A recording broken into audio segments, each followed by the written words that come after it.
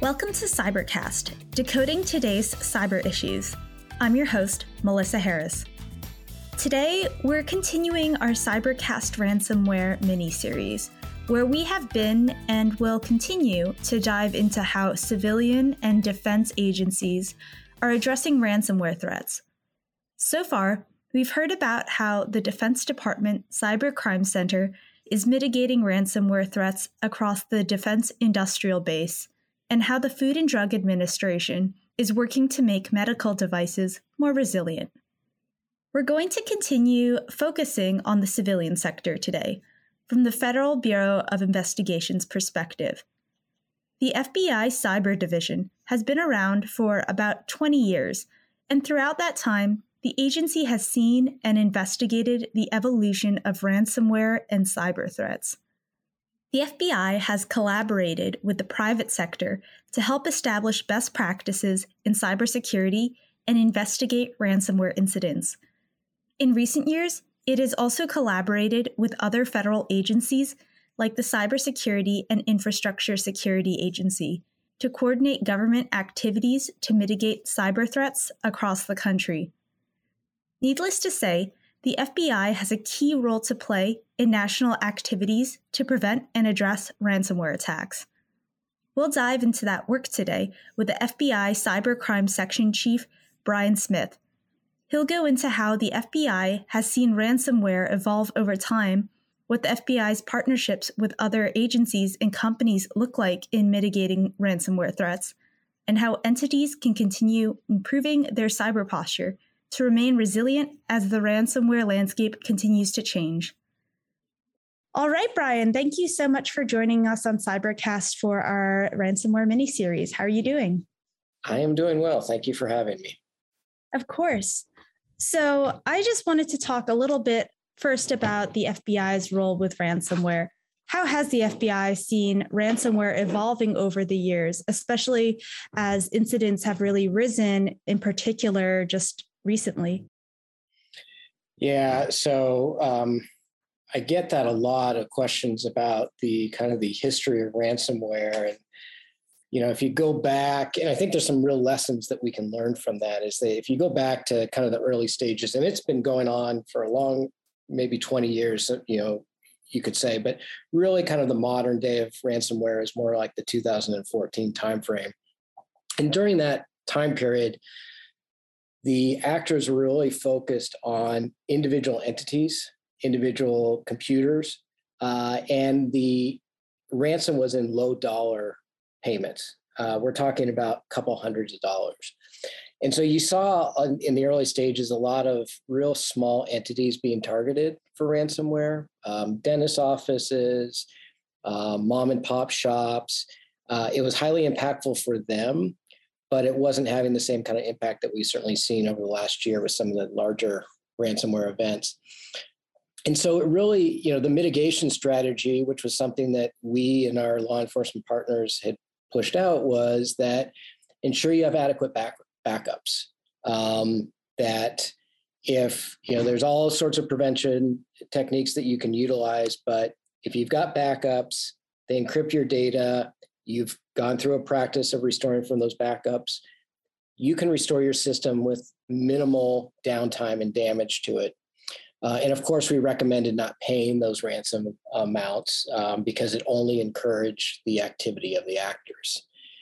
Since then, they have certainly transitioned and into a targeting of networks and organizations. And that really is because of the economic value of targeting the larger entities. There are bigger pockets, and you can have a bigger impact, which means that you can ask for a bigger ransom within it.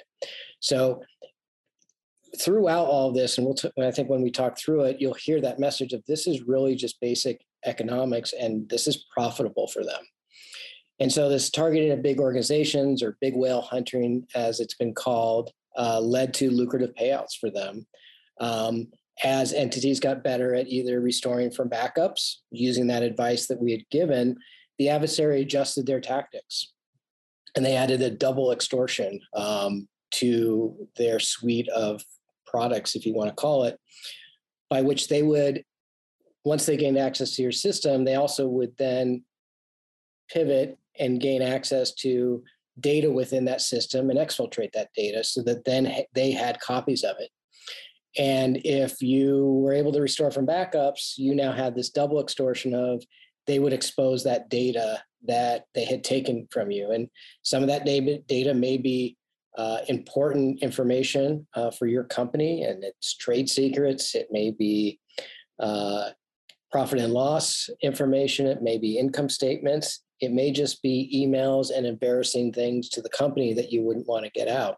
So they added that to their repertoire. And then recently, they've added triple extortion, where if companies decide that they're not going to pay, they're going to restore from backups, they're not going to fall for the double extortion and the data extortion piece of it, that they start harassing your employees and calling them because they've taken directories from your systems. And so they call them, sometimes they call them at home and threaten them. They also threaten vendors and expose the fact that there was a ransomware event at the company, which that vendor or supplier may or may not be aware of. So again, the entire purpose of that is to put more pressure on the entity to pay the ransom. And so that's been the consistency on that. And we will probably see another form of that coming. I don't know what it is right now, but some other way to increase that pressure on the victim to make the payment. And the lesson I think that we can learn from that is that these actors will adjust. And so we have to continue to be looking at different ways that we can mitigate this on the prevention side, and then cause disruption for them on the investigative and the prosecutive side, but they will adjust to the tactics that we take. And so there's no panacea for us. We've got to keep reevaluating what they're doing and what tools and capabilities we can start bringing to that fight. Definitely. And before we start talking about those evolving tactics, you were talking before about how, in many ways, this is basic economics, but what are some of the other causes for rising ransomware attempts? Would you say it's also evolving technological capabilities, or generally, some organizations getting together and coordinating ransomware attacks? What are some of these causes? Yeah, so the driving force is the profitability, and it's lucrative and it's profitable, and that's why they engage in this activity. But there are also some of the enablers that for the increase that we've seen within this. One is, and you alluded to it right there, is we have integrated networks. You have suppliers networks which are connected to manufacturers or distributors. And so that is another avenue by which they can gain access from one entity to another. And certainly within companies, you have a whole host of sub-networks within there, and they are all connected because over the last 20, 30 years, we've recognized that the speed of pushing information between departments, between entities within an organization makes us more efficient, makes us more effective, and makes them more profitable. And they are taking advantage of those efficiencies that we have put into our systems and exploiting that by enabling the encryption of not just one area of the network, but multiple areas of the network. Another enabler of it is cryptocurrency, which is not inherently nefarious. I want to make that clear, but it does have a significant impact on the ability of these actors to engage in this activity because of the level of anonymity that it provides for the transactions and the movement of value, and then the speed at which they can transfer value across the globe in a very short period of time. That has certainly been exploited by ransomware actors as well as then just generally cyber actors to enable their activity. And then the last piece, I think, that has enabled it is the availability of encryption. The very nature of ransomware is that they're encrypting data. And you encryption capabilities were historically housed within governments, and so that wasn't available to the public. But as that has become more commonplace, certainly is now being used for the ransomware. But it's also the encryption that they utilize to hide their files and executables for antivirus software. It's the encryption that they utilize in their communications platforms, which provides another layer of difficulty for law enforcement to go after these actors and to see the activity that they're engaging in. And actually, there is one last thing, and you alluded to it, is then the groups getting together, I think as you phrased it, they have followed the Western model of commerce and have specialized in their activities. And so early on, you may have had the same person who's responsible for developing the malware, delivering the malware, and then the money laundering that they needed to do to take the Bitcoin that they had extracted out and then convert that into fiat currency. Is now they're outsourcing those things. And so that has grown in the affiliate model where you just get certain individuals who are just focused on gaining access to entities, selling that access. And so you have specialized skill sets that they're bringing to the fight to target each individual victim. It certainly sounds like there are a number of factors there that really make this a difficult challenge, especially today as things are changing so much technologically. So focusing now on the FBI perspective here, how has the FBI investigated, mitigated, and addressed ransomware over time? And how have these duties evolved as CISA has also risen as a key agency that other federal agencies and entities report to when they face cyber incidents and ransomware? As I stated earlier, the adversary has changed their tactics over time. And so we have had to adjust as well. And the FBI has done that. Our partner agencies have done that to deal with not the threat that we saw back in 2014, but to deal with the threat as we see it today and the complexities that are involved in it. So whereas historically we may have focused on an individual victim, we are now focused on the enterprises. And when we focus on the enterprise, we're focused on each of the components that they need to engage in the activity that they are conducting. And so that's going to run from the infrastructure that they need to engage in their attacks, the actors who are actually behind those activities, and then the financial aspect of it. Because at the end of the day, as we talked about earlier, this is done for profit. This is done for revenue. And so if we're not focused on that piece of it, then we're missing the real purpose behind this. And so we're certainly bringing all of our capabilities to that. We're very lucky in the FBI with our history, 110 plus years of doing investigative work. We have deep functional knowledge in a lot of different areas within counterintelligence, within terrorism, within organized crime, with white collar, within cyber, which we've been doing for 20 years. And so we are bringing those functional skill sets into the fight within cyber. And so you can imagine that, maybe a technical cyber agent doesn't necessarily have the capabilities or the understanding of following the money throughout the financial system, but we certainly have forensic accountants and white collar agents who are capable of doing that. And so we need to leverage that capability. We have that.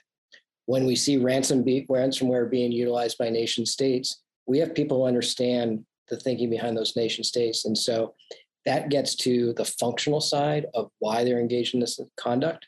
And so that's a really important piece to bring in it.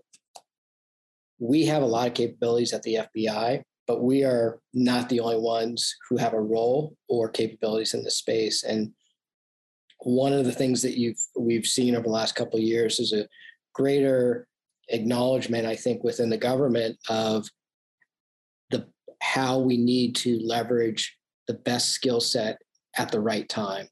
And so that's partnering with other agencies, with Treasury, with Secret Service, and then with CISA now moving into the space, which has a hugely important role on the mitigation and the prevention side of it.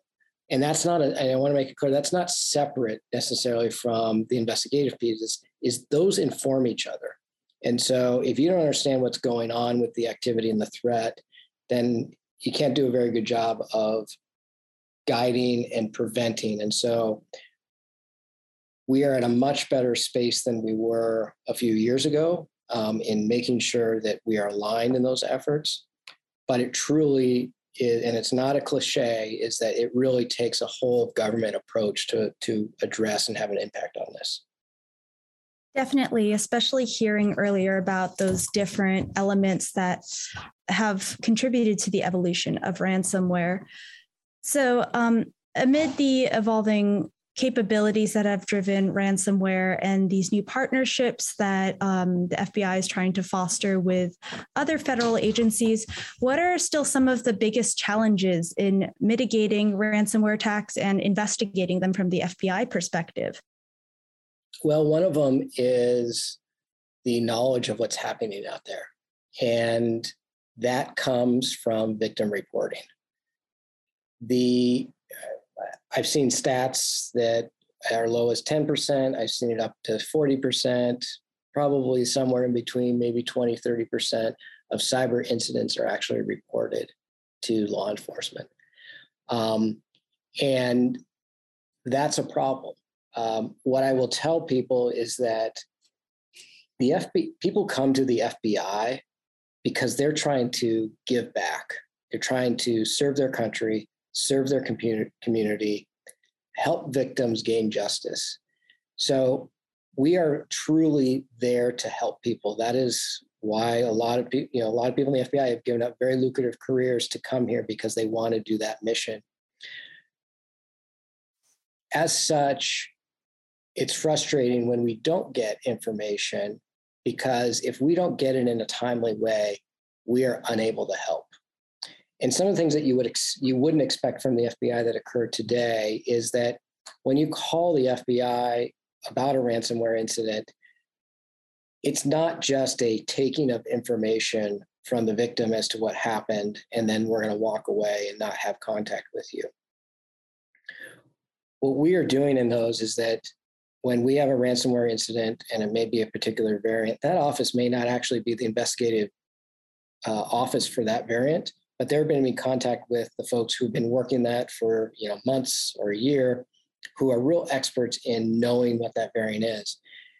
And when they reach out to you, they're going to have that connective tissue back to that investigating squad and be able to provide the victim with indicators of compromise, techniques and practices that the adversary is using, what that adversary is typically doing, how long they're usually within the system, what other malware may be associated with that variant. And then if there's any decryption keys that we're aware of, we certainly are going to provide that to you. In addition, as we've seen with some of our recent successes over the summer, is that we may have, and I say may because it's all dependent on each individual circumstance, the capability to get some of the money back or to retrieve some of the assets from those wallets. But what I can assure people is that we can't do is that if you don't call us, or if you wait weeks or months to reach out to us, we can't help with those. There's a lot of value that we can provide at a very early stage, but it only comes because you've reached out to us. And I think there's probably some concern as to, well, what does that look like? Is the FBI going to come in with the blue coats and the yellow letters on the back? And the answer is no. This may be a phone call. It may be emails back and forth. It may be us showing up in person if that's what you want on it. We're discreet.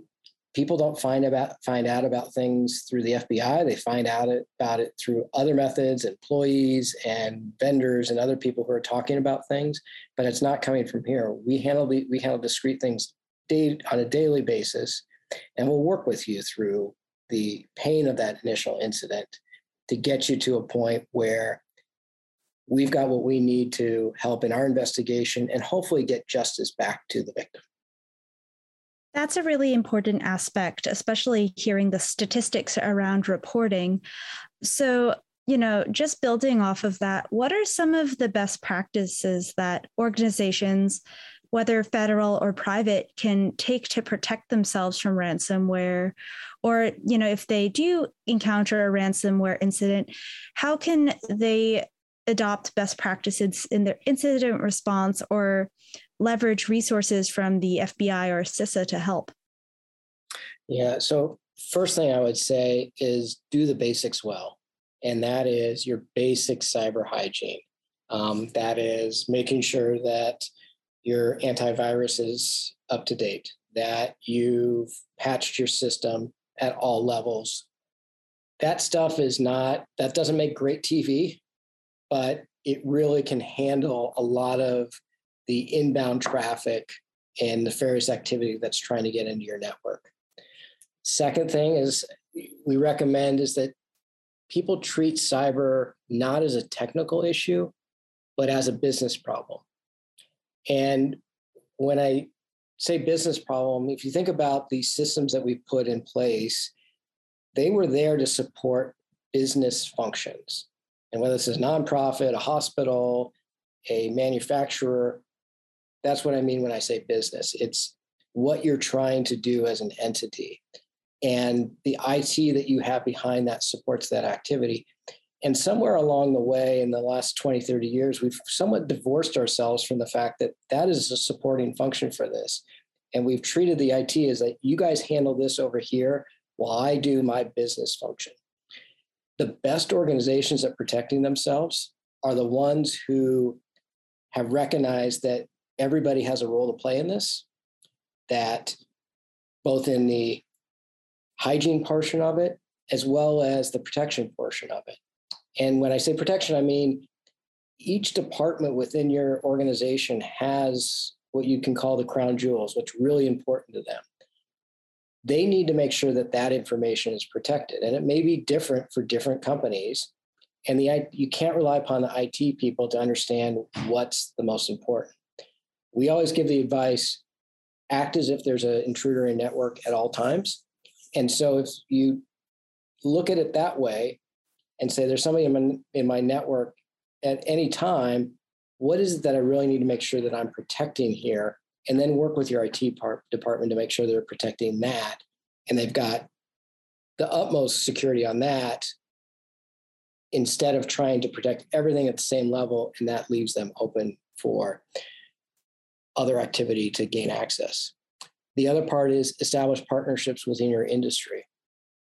Cyber is not a competitive advantage. We are all in this together. There's a saying within the FBI, we call this a team sport. And that certainly is true for law enforcement, but I think it's also for the private sector. And so the entities who recognize that they may be competitors out there on the outside, but when nation states or cyber criminals are attacking them, they need to be sharing information to better protect each other and their industry. The other part is then establishing partnerships with law enforcement, and in particular for us, the FBI. You do not want your first interaction with us to be when you have a ransom demand hanging over your head. That's not when you're thinking the most clearly. None of us do. And so we want you to make that connections ahead of time. We can talk you through what this may look like. And so when you call us, you already have an understanding of what that incident response looks like, what you can expect from us, what you won't be getting from us, which is, like I said earlier, the blue coat showing up on the door. And that makes the process so much smoother. And you can think about the decisions that you really need to make, which is how do I get my network back online? What am I going to do about this ransom demand? Am I going to pay it? What do I do as far as telling the public about this? And you can think through those, but you already have your game plan in place with law enforcement. Definitely. Getting to the technical level, you just mentioned a lot of relationship kind of ways that people can mitigate or know how to address ransomware incidents. But with all of the evolving technologies out there, what kind of technologies or technical methods are best for protecting organizations from ransomware attempts or generally maintaining better cyber hygiene? Can things like AI or automation help? And what are the role of zero trust, ICAM, and other cybersecurity practices? Yeah, the answer is yes. So technology plays a large role in mitigating the cyber threat. And like I said earlier, that can range from your basic cyber hygiene, such as updating and patching the systems, limiting privileges on the network, as well as multi-factor authentication, things like that. And we have long advised entities to just assume that there is somebody on your network. And then based off that premise, make sure you're authenticating at all levels to ensure the entity is who they are and that they have a need for access to that particular file or subnetwork or application within your network. And that's consistent with that concept of zero trust. But it also hits on, I think, another important process or important part, which is process. And so there are a lot of technology tools and the AI that you talked about of understanding what people's behavior are so that you can then say, well, that is actually this individual that and they're behaving the way that we expect. All those are layers that are really important, and companies need to invest in those types of things, but that's not a panacea. And it's a combination of the technology, the process, which some of those may be manual, some of those may slow down some of our business functions, but akin to when you've got a situation, if you are in a situation with a ransomware incident, you really want to slow down that decision-making process so you can be clear about it. And sometimes these manual process will help slow that process down so you can think about it and make sure that all the factors that you need to pull into that of whether or not you gain access or engage in some sort of activity like a wire transfer or something like that is exactly what you want to do. And then the last piece of it is then the people side of it. And that they're really the last and the first component of a defense in depth. And they're critical to protecting against ransomware activity. Most of this activity is coming through some sort of spear phishing campaign at some point, which is an individual clicking on something that they shouldn't have clicked on. And so they need to be part of that solution. And I think when you start pulling that people side of it, the process, and then utilizing some of those tools and the technology on top of it, that provides you with multiple layers of authentication, trust, and ability to confirm that people are who they say they are and that they indeed need to have access to what they're trying to gain access to. Thank you for that. And I also just want to look forward a bit. We're talking a lot about what people can do now, but what does the future of mitigating ransomware look like? The process of just keeping up with this is very intense. So how is the FBI moving from this sort of like investigate and prosecute methodology to disruption and mitigation? And, how will you continue working with key stakeholders to keep up with the future of ransomware attacks?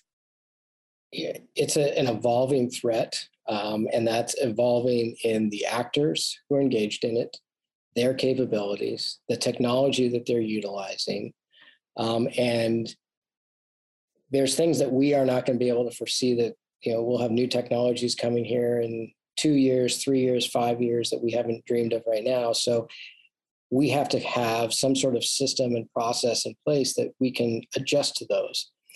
And I think, the mantra of investigation and prosecution, there is nothing better to stopping a threat is putting people in jail. And that is a key component to this, but we recognize that's not always possible, and that we can't always arrest our way out of the problem. That is something we still need to be focused on, and because it is so impactful when we can do it. But we really need to focus on how can we have an impact on the adversary? How do we, we talked earlier about that they do this because it's profitable. How do we make those expenses higher for them so it's not as profitable? And then when we talk about impact, what do we mean by that? Certainly arrest is part of that. But the other part is the thinking through all the things that they need in order to engage in their activity. How do we impact those? How do we disrupt those? And that is where I think we have moved to. We've been doing this for a while now. I think there's been a shift of recognizing that partners have a key role to play in that. And that if the adversary is bringing specialized skills to this fight, which they have, certainly with malware as a service and ransomware as a service, then we need to be doing the same thing. And so that ability to bring in the partners and leverage capabilities that they have within the space enables a greater impact than any one agency can have. So while the FBI, we have extremely talented people, a lot of capabilities within this space, a lot of authorities within this space, experience in this space, having done it for 20 years, this is a global problem. And we are leveraging those capabilities of partner agencies more than I've seen in my 20 years within the FBI. And this involves whether it's a civil action against entities, whether this is the private sector taking action against somebody, another law enforcement agency domestically, a foreign law enforcement agency taking action against them. It is bringing whatever skills and capabilities that we have to this fight to have that impact and make that cost of doing business much higher for the adversary, with the hope that that will change the behavior. And when we have the opportunities to put people in custody, then we do that.